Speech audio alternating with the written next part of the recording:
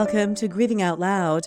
I'm journalist Angela Kennecke, your host of this podcast. I started the charity Emily's Hope after my 21-year-old daughter Emily died from fentanyl poisoning. On this episode, we hear from another parent who is turning his pain into purpose and has created a national platform to shatter the stigma surrounding addiction and to advocate for change. I miss my son. I can deal with it. What kills me is knowing what he felt. How hard this must have been for him. Gary Mendel founded a multi-billion-dollar company which oversaw 85 first-class hotels. He left all that behind after his son, who battled substance use disorder for a decade, died. He took his own life, and he wrote a note about no one listening to what he really needed. And he said, check my blood. I haven't used drugs. He wrote about the shame he had brought our family, and the shame that he felt himself, and just not wanting to live anymore. Hear how Mendel's pain pivoted into a father's promise.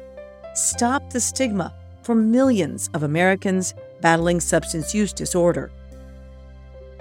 They're living with a substance use disorder, feeling horrible about themselves, getting a good job because they don't think they're worth it, dating because they don't think they're worthy of it. There's people listening to you and I speaking right now who have a family member with a substance use disorder who feels horrible about themselves and doesn't deserve to be.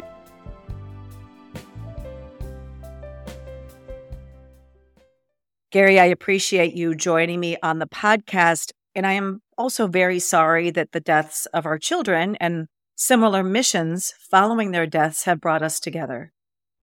Thank you, Angela, for having me, and I'm so sorry about the loss of Emily as well. You are a few years ahead of me in this grief journey, and you've done so much in such a short period of time, but I want to start off talking about your son, Brian, and a little bit about what you went through with him and his battle with substance use disorder. Sure. It all started related to substance use disorder with Brian when he was a junior in high school, where we got called by the school and said, your son is really causing some issues. He's using drugs and, he needs to leave. And you're either going to pull him out or we're going to have to expel him right now or suspend him. So obviously we agreed to pull him out. This was toward the end of his junior year. And the school psychologist recommended that he go out to a wilderness program.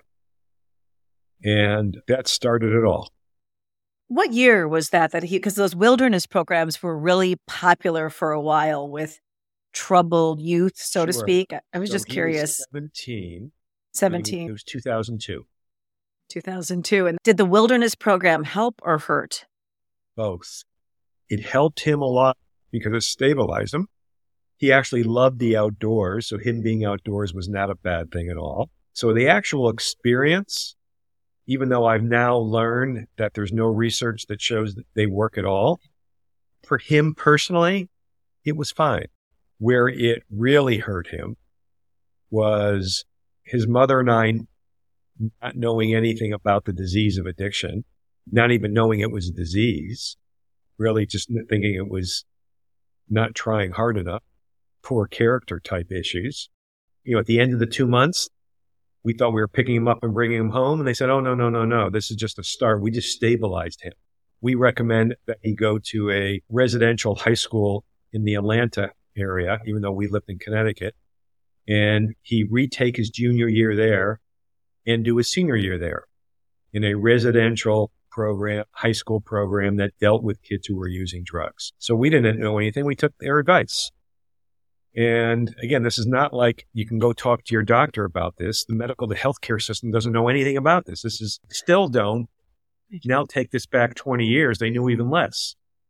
So we took their advice. They sounded like they knew what they were talking about. We took their advice. Brian was like flabbergasted. He thought he was coming home too. We flew him out to this place in Atlanta. And he was there 4 or 5 months, and he came home for his brother's bar mitzvah, actually.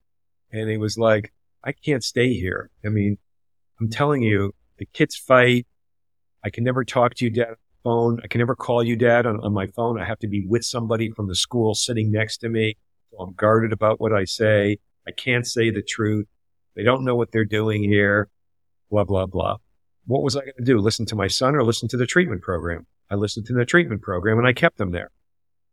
Literally weeks later, I get a phone call from my son, Brian. He was at a pay booth and he said, Dad, I just left. Either please let me come home. I want to do my senior year at home of high school. So I sent him a bus ticket. He came home and he did his senior year at high school at home living. A year later, the treatment program was closed down by a civil lawsuit by many parents suing this place. Oh my goodness. So it was no good. It was just a bad place. It cut him down a path of 8 years, him always doing well in the treatment program, getting out and relapsing. He went to 8 different treatment programs. The first 6 never mentioned any kind of medication to use. In fact, several of those 6, I said, are you also treating him for anxiety? And the answer I got was, oh, we don't know. He's just got to stop using drugs. We'll worry about anxiety down the road. In one treatment program, Brian called me one day. He was scrubbing toilets to build his character, scrubbing toilets with a toothbrush. Anyway, skipping forward, the 7th treatment program said, your son is addicted to opioids. We're going to put him on Suboxone. They did. Pretty progressive for the time, actually. Yeah, this is 2010. He was just like doing great. In fact, he asked to stay at the treatment program an extra month because he said, Dad, it's the first treatment program that's dealing with my anxiety. And I'm on the medication. I feel great. I'm learning every day. This is wonderful. The treatment program was phenomenal in that way, where the treatment program was not very good. They had a very junior person basically recommending next steps, who was basically just looking at a database. And there was no sophistication into recommending the next step as far as where to go. They recommended an outpatient program in LA, and they said it was one of the few they could find that was accepting someone on Suboxone. Okay. They actually recommended 2. I went to a consultant that I'd hired, and he said, forget one of them. They're horrible, but the other one's pretty good. He went to the other one. Brian called me crying. He was there 12 hours. 12 hours. He said, Dad, I thought you said I could stay on my Suboxone.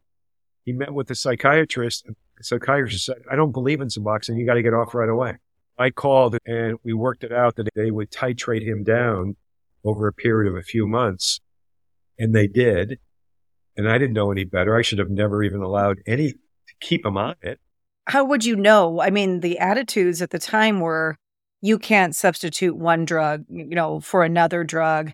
Well, and you need to be off of everything. Let me agree with you and disagree with you. The attitudes at the time, correct. I'm agreeing with you. But the attitudes today are also the same way. Yes. Well, they haven't changed much. They're just starting to.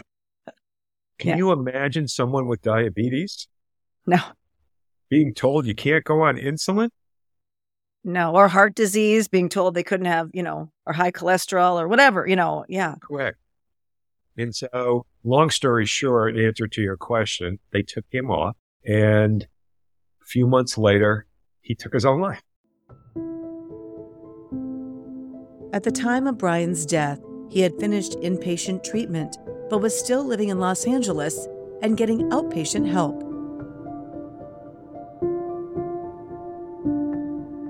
He took his own life, and he wrote a note about no one listening to what he really needed. And he said, check my blood. I haven't used drugs. And he wrote about the shame and the stigma. He didn't use the word stigma. He wrote about the shame he had brought our family. And the shame that he felt himself. And just not wanting to live anymore. He said, Dad, I've worked so hard to get back to normal. And I don't feel that way. So that's how Brian passed away. Well, I'm so sorry. It's so tragic. I found writings in my daughter's journal after she died about shame, too. I think this is very common among people who suffer from substance use disorder as well. Suicide is common. Absolutely. 107,000 people died of an overdose last year. It's in the news a lot. What's not talked about is, number one, there's also 100,000 people that died last year related to alcohol. So it's really over 200,000. Right. And the other thing that's not spoken about is what about the 40 million who don't die? And half of those are living with shame and judgment. And they're not a statistic that they've died, but they're living with a substance use disorder, feeling horrible about themselves, not getting a good job because they don't think they're worth it, dating because they don't think they're worthy of it. Those don't show up in the articles. But there's people listening to you and I speaking right now who have a family member with a substance use disorder who feels horrible about themselves and doesn't deserve to be. There's no one with cancer that feels worthless. Right. And I think there's a ripple effect. I mean, the one life affects so many others, whether they're living with it in shame or they've died from it. That affects so many people around them. So everybody is affected by this. It makes me so sad to think of what he was probably going through during all of that. You are so perceptive. People ask me, how you doing? And I used to say, until about a year ago, I miss my son terribly. And now I say, which you're way ahead of me on the fact that you asked that question, you're way ahead of me. Because I now answer it, yes, I miss my son. I can deal with it. What kills me is knowing what he felt. How hard this must have been for him. Yeah. And this has been a journey for me, right? After Brian passed away, well, I can go on, but this has been a journey for me, how I have evolved, how I've thought about it. Something just clicked in my mind when you said that, because yes, I'm a few years behind you in this journey. My daughter died in 2018. What year was it that Brian died? 2011. 2011. Right. So I'm a few years behind you. And that's what I always say. I miss Emily horribly, but you're right. You can live with the missing. But when I really think about some of the things she went through and some of the problems even I caused trying to help her, right? And unknowingly as a parent, and some of the hurt and the separation, because now I know you know, that one of the solutions to addiction is connection, right? And your son yanked out of your house. My daughter, some of those same kinds of things happened, not the exact same scenario, but similar things. And it makes me ill to think about what she went through and all of the ways she felt like she had let her parents down. Exactly. Especially which takes me. Down two trains of thought, feeling so horrible about what he felt the last 6 or 7 years of his life. It wasn't like he had this wonderful life and that he died instantly by an accident. No, he was suffering internally for 7, 8 years of the last 8 years of his life, and that kills me. On the other hand, I'm so thrilled about what we've been creating at Shatterproof and knowing that this doesn't have to be for the next parent, for the next child. We're changing this, and this is so changeable. It feels so great to be changing it and meeting people every day that we're helping. It feels wonderful. Right, I get that, because we're doing the same thing at Emily's Hope. And I think, how do you balance that? If your child hadn't died, you'd never be doing these things to help other people.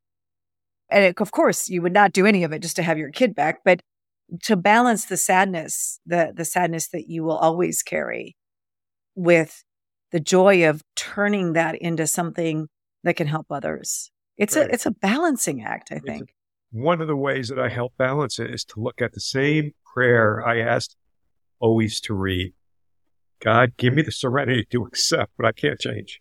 I cannot change the fact that he's not coming home. So accept it as best I can and use that to help others. And I know Brian would love that, and I suspect Emily would have loved that as well. And personally, I've always been drawn to the serenity prayer. I think it's a good prayer for anybody in life Because there are so many things we all have to accept that are out of our control. Right. And change what you can. Mm-hmm. And the good news is, the really good news for anybody listening, this is not about some rare situation that happened that can't be fixed. Yes, Right. It can't be fixed to bring our loved ones back, Emily and Brian. But there is no question that we can change this for future families. There's no question. The research exists. What we're doing is already working. Things that you're doing are already working. We can change it. We already are. So one of the most rewarding things that happened in my journey with our nonprofit was a man that we had helped get into treatment, had received an Emily's Hope treatment scholarship. We thought we helped him, and he's been in sobriety for a couple of years now, been in recovery. His wife came up to me and told me that we actually saved their whole family, which just blew me away. I can't take credit for all that, of course, but it just was an amazing moment. And she's a very shy and reserved woman. So for her to say that was something else. Gary is also saving lives after his son's death. He founded Shatterproof, a national nonprofit focused on reversing the deadly drug epidemic. At Shatterproof, they're using research to find better treatment options and working to stop the stigma and shame associated with substance use disorder. We studied this for a year. We studied all the literature. We studied 11 social movements that had created change. We looked at the key success factors of what things work and what things didn't work. A couple prominent ones were changes in marriage equality, right? You literally could not join the Boy Scouts if you were gay when Bill Clinton was president. Now you can run for president if you're gay. Well, it didn't happen overnight. So what things did people do that worked? What people think people do that didn't work? We looked at 11 social movements. We pulled out 6 key success factors that would relate to removing the stigma related to addiction. And we built a national business plan to do that. It is 3 actions that need to be done. It is educating in a certain way, changing language, and it's changing policies. And then if you want these 3 things changed, pick segments of society that can have the most impact in reducing shame and stigma. There's 3 types of stigma. There is public fields. There's what's internalized by those with this disease called self-stigma. And then there's structural stigma, policies. Can you rent an apartment if you have this disease? Can you get fired from a job because you have this disease? On and on. Is it taught in medical schools? These are policies. Right. It's structural stigma. So 3 things, 6 key sectors of society to implement these: the healthcare system, local communities, educating, media and entertainment, criminal justice system, employers. And we're now doing public stigma, partnering with states, changing how local communities think about this disease. And it's really working because we're doing it with contact-based education, which is basically approximately a 90-second video of someone who's in recovery and says, "Hi, I'm Joey. I'm 33 years old. I work at Walmart.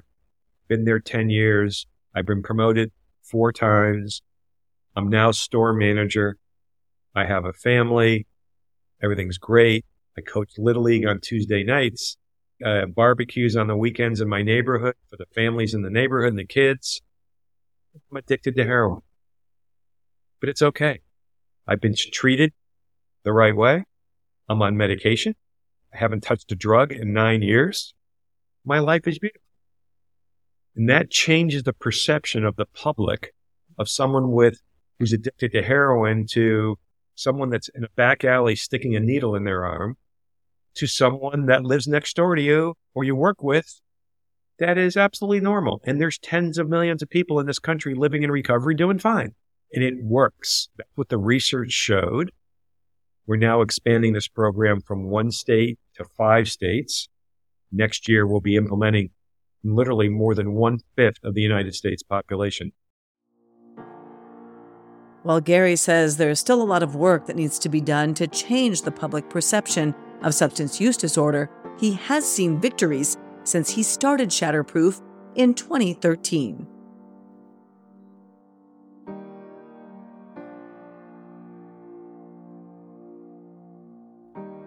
We have gotten 34 pieces of legislation passed in states, which is saving thousands of lives today. There's no question about that. That's a fact, and that is legislation related to Good Samaritan laws.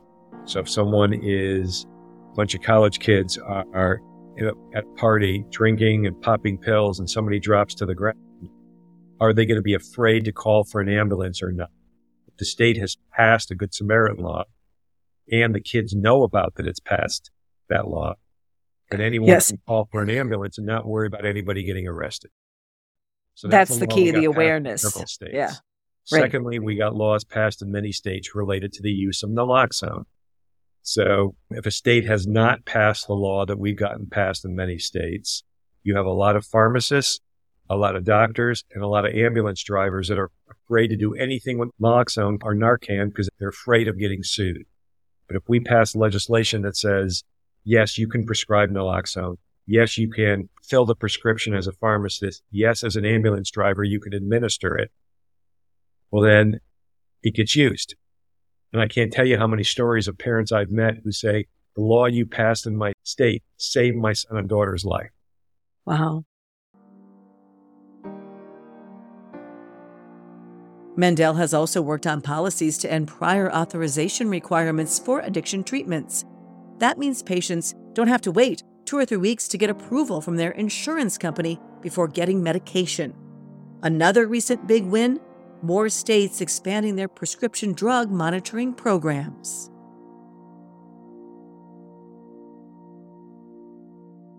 Where doctors cannot prescribe an opioid unless they check the database to see what else that person has been prescribed in the last 3 months. And that's huge. We got that passed in many states. No question it's saving lives.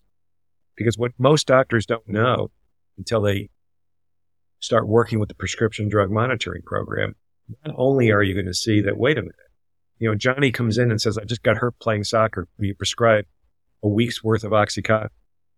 Well, if you check the database, you could see, Johnny, you just got prescribed 2 weeks worth of Oxycontin across the street, another doctor last week. So you got an issue. I can't prescribe it and let me help you versus prescribe it. But the other big thing is, Johnny, I see that you're taking Xanax appropriately from a psychiatrist. And you should, because you have anxiety and you need it.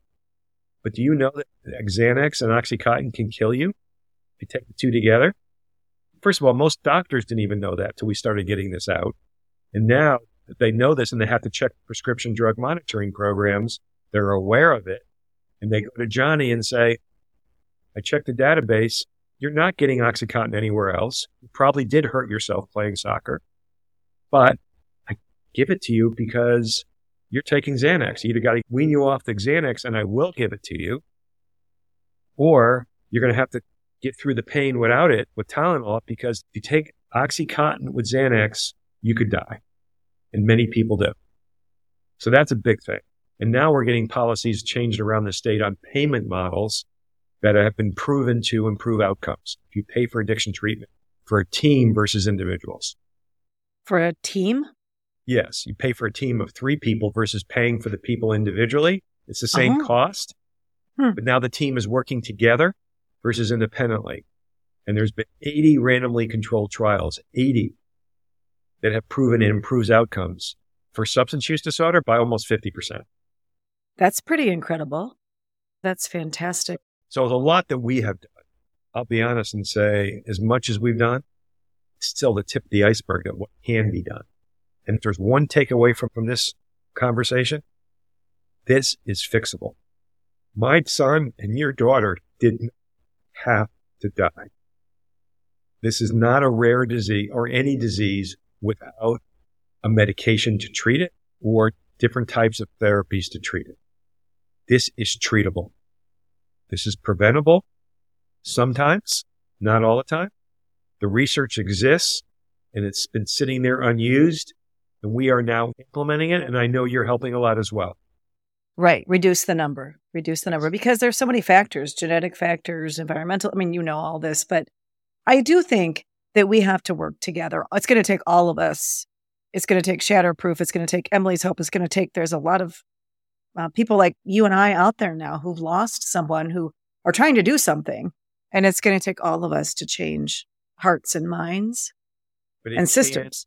Well, you give me hope, so I appreciate that. Thank you so much for joining me for the podcast. I really appreciate you taking the time, and thank you for all that you're doing with Shatterproof. It's wonderful. It's really a pleasure to be connected to you.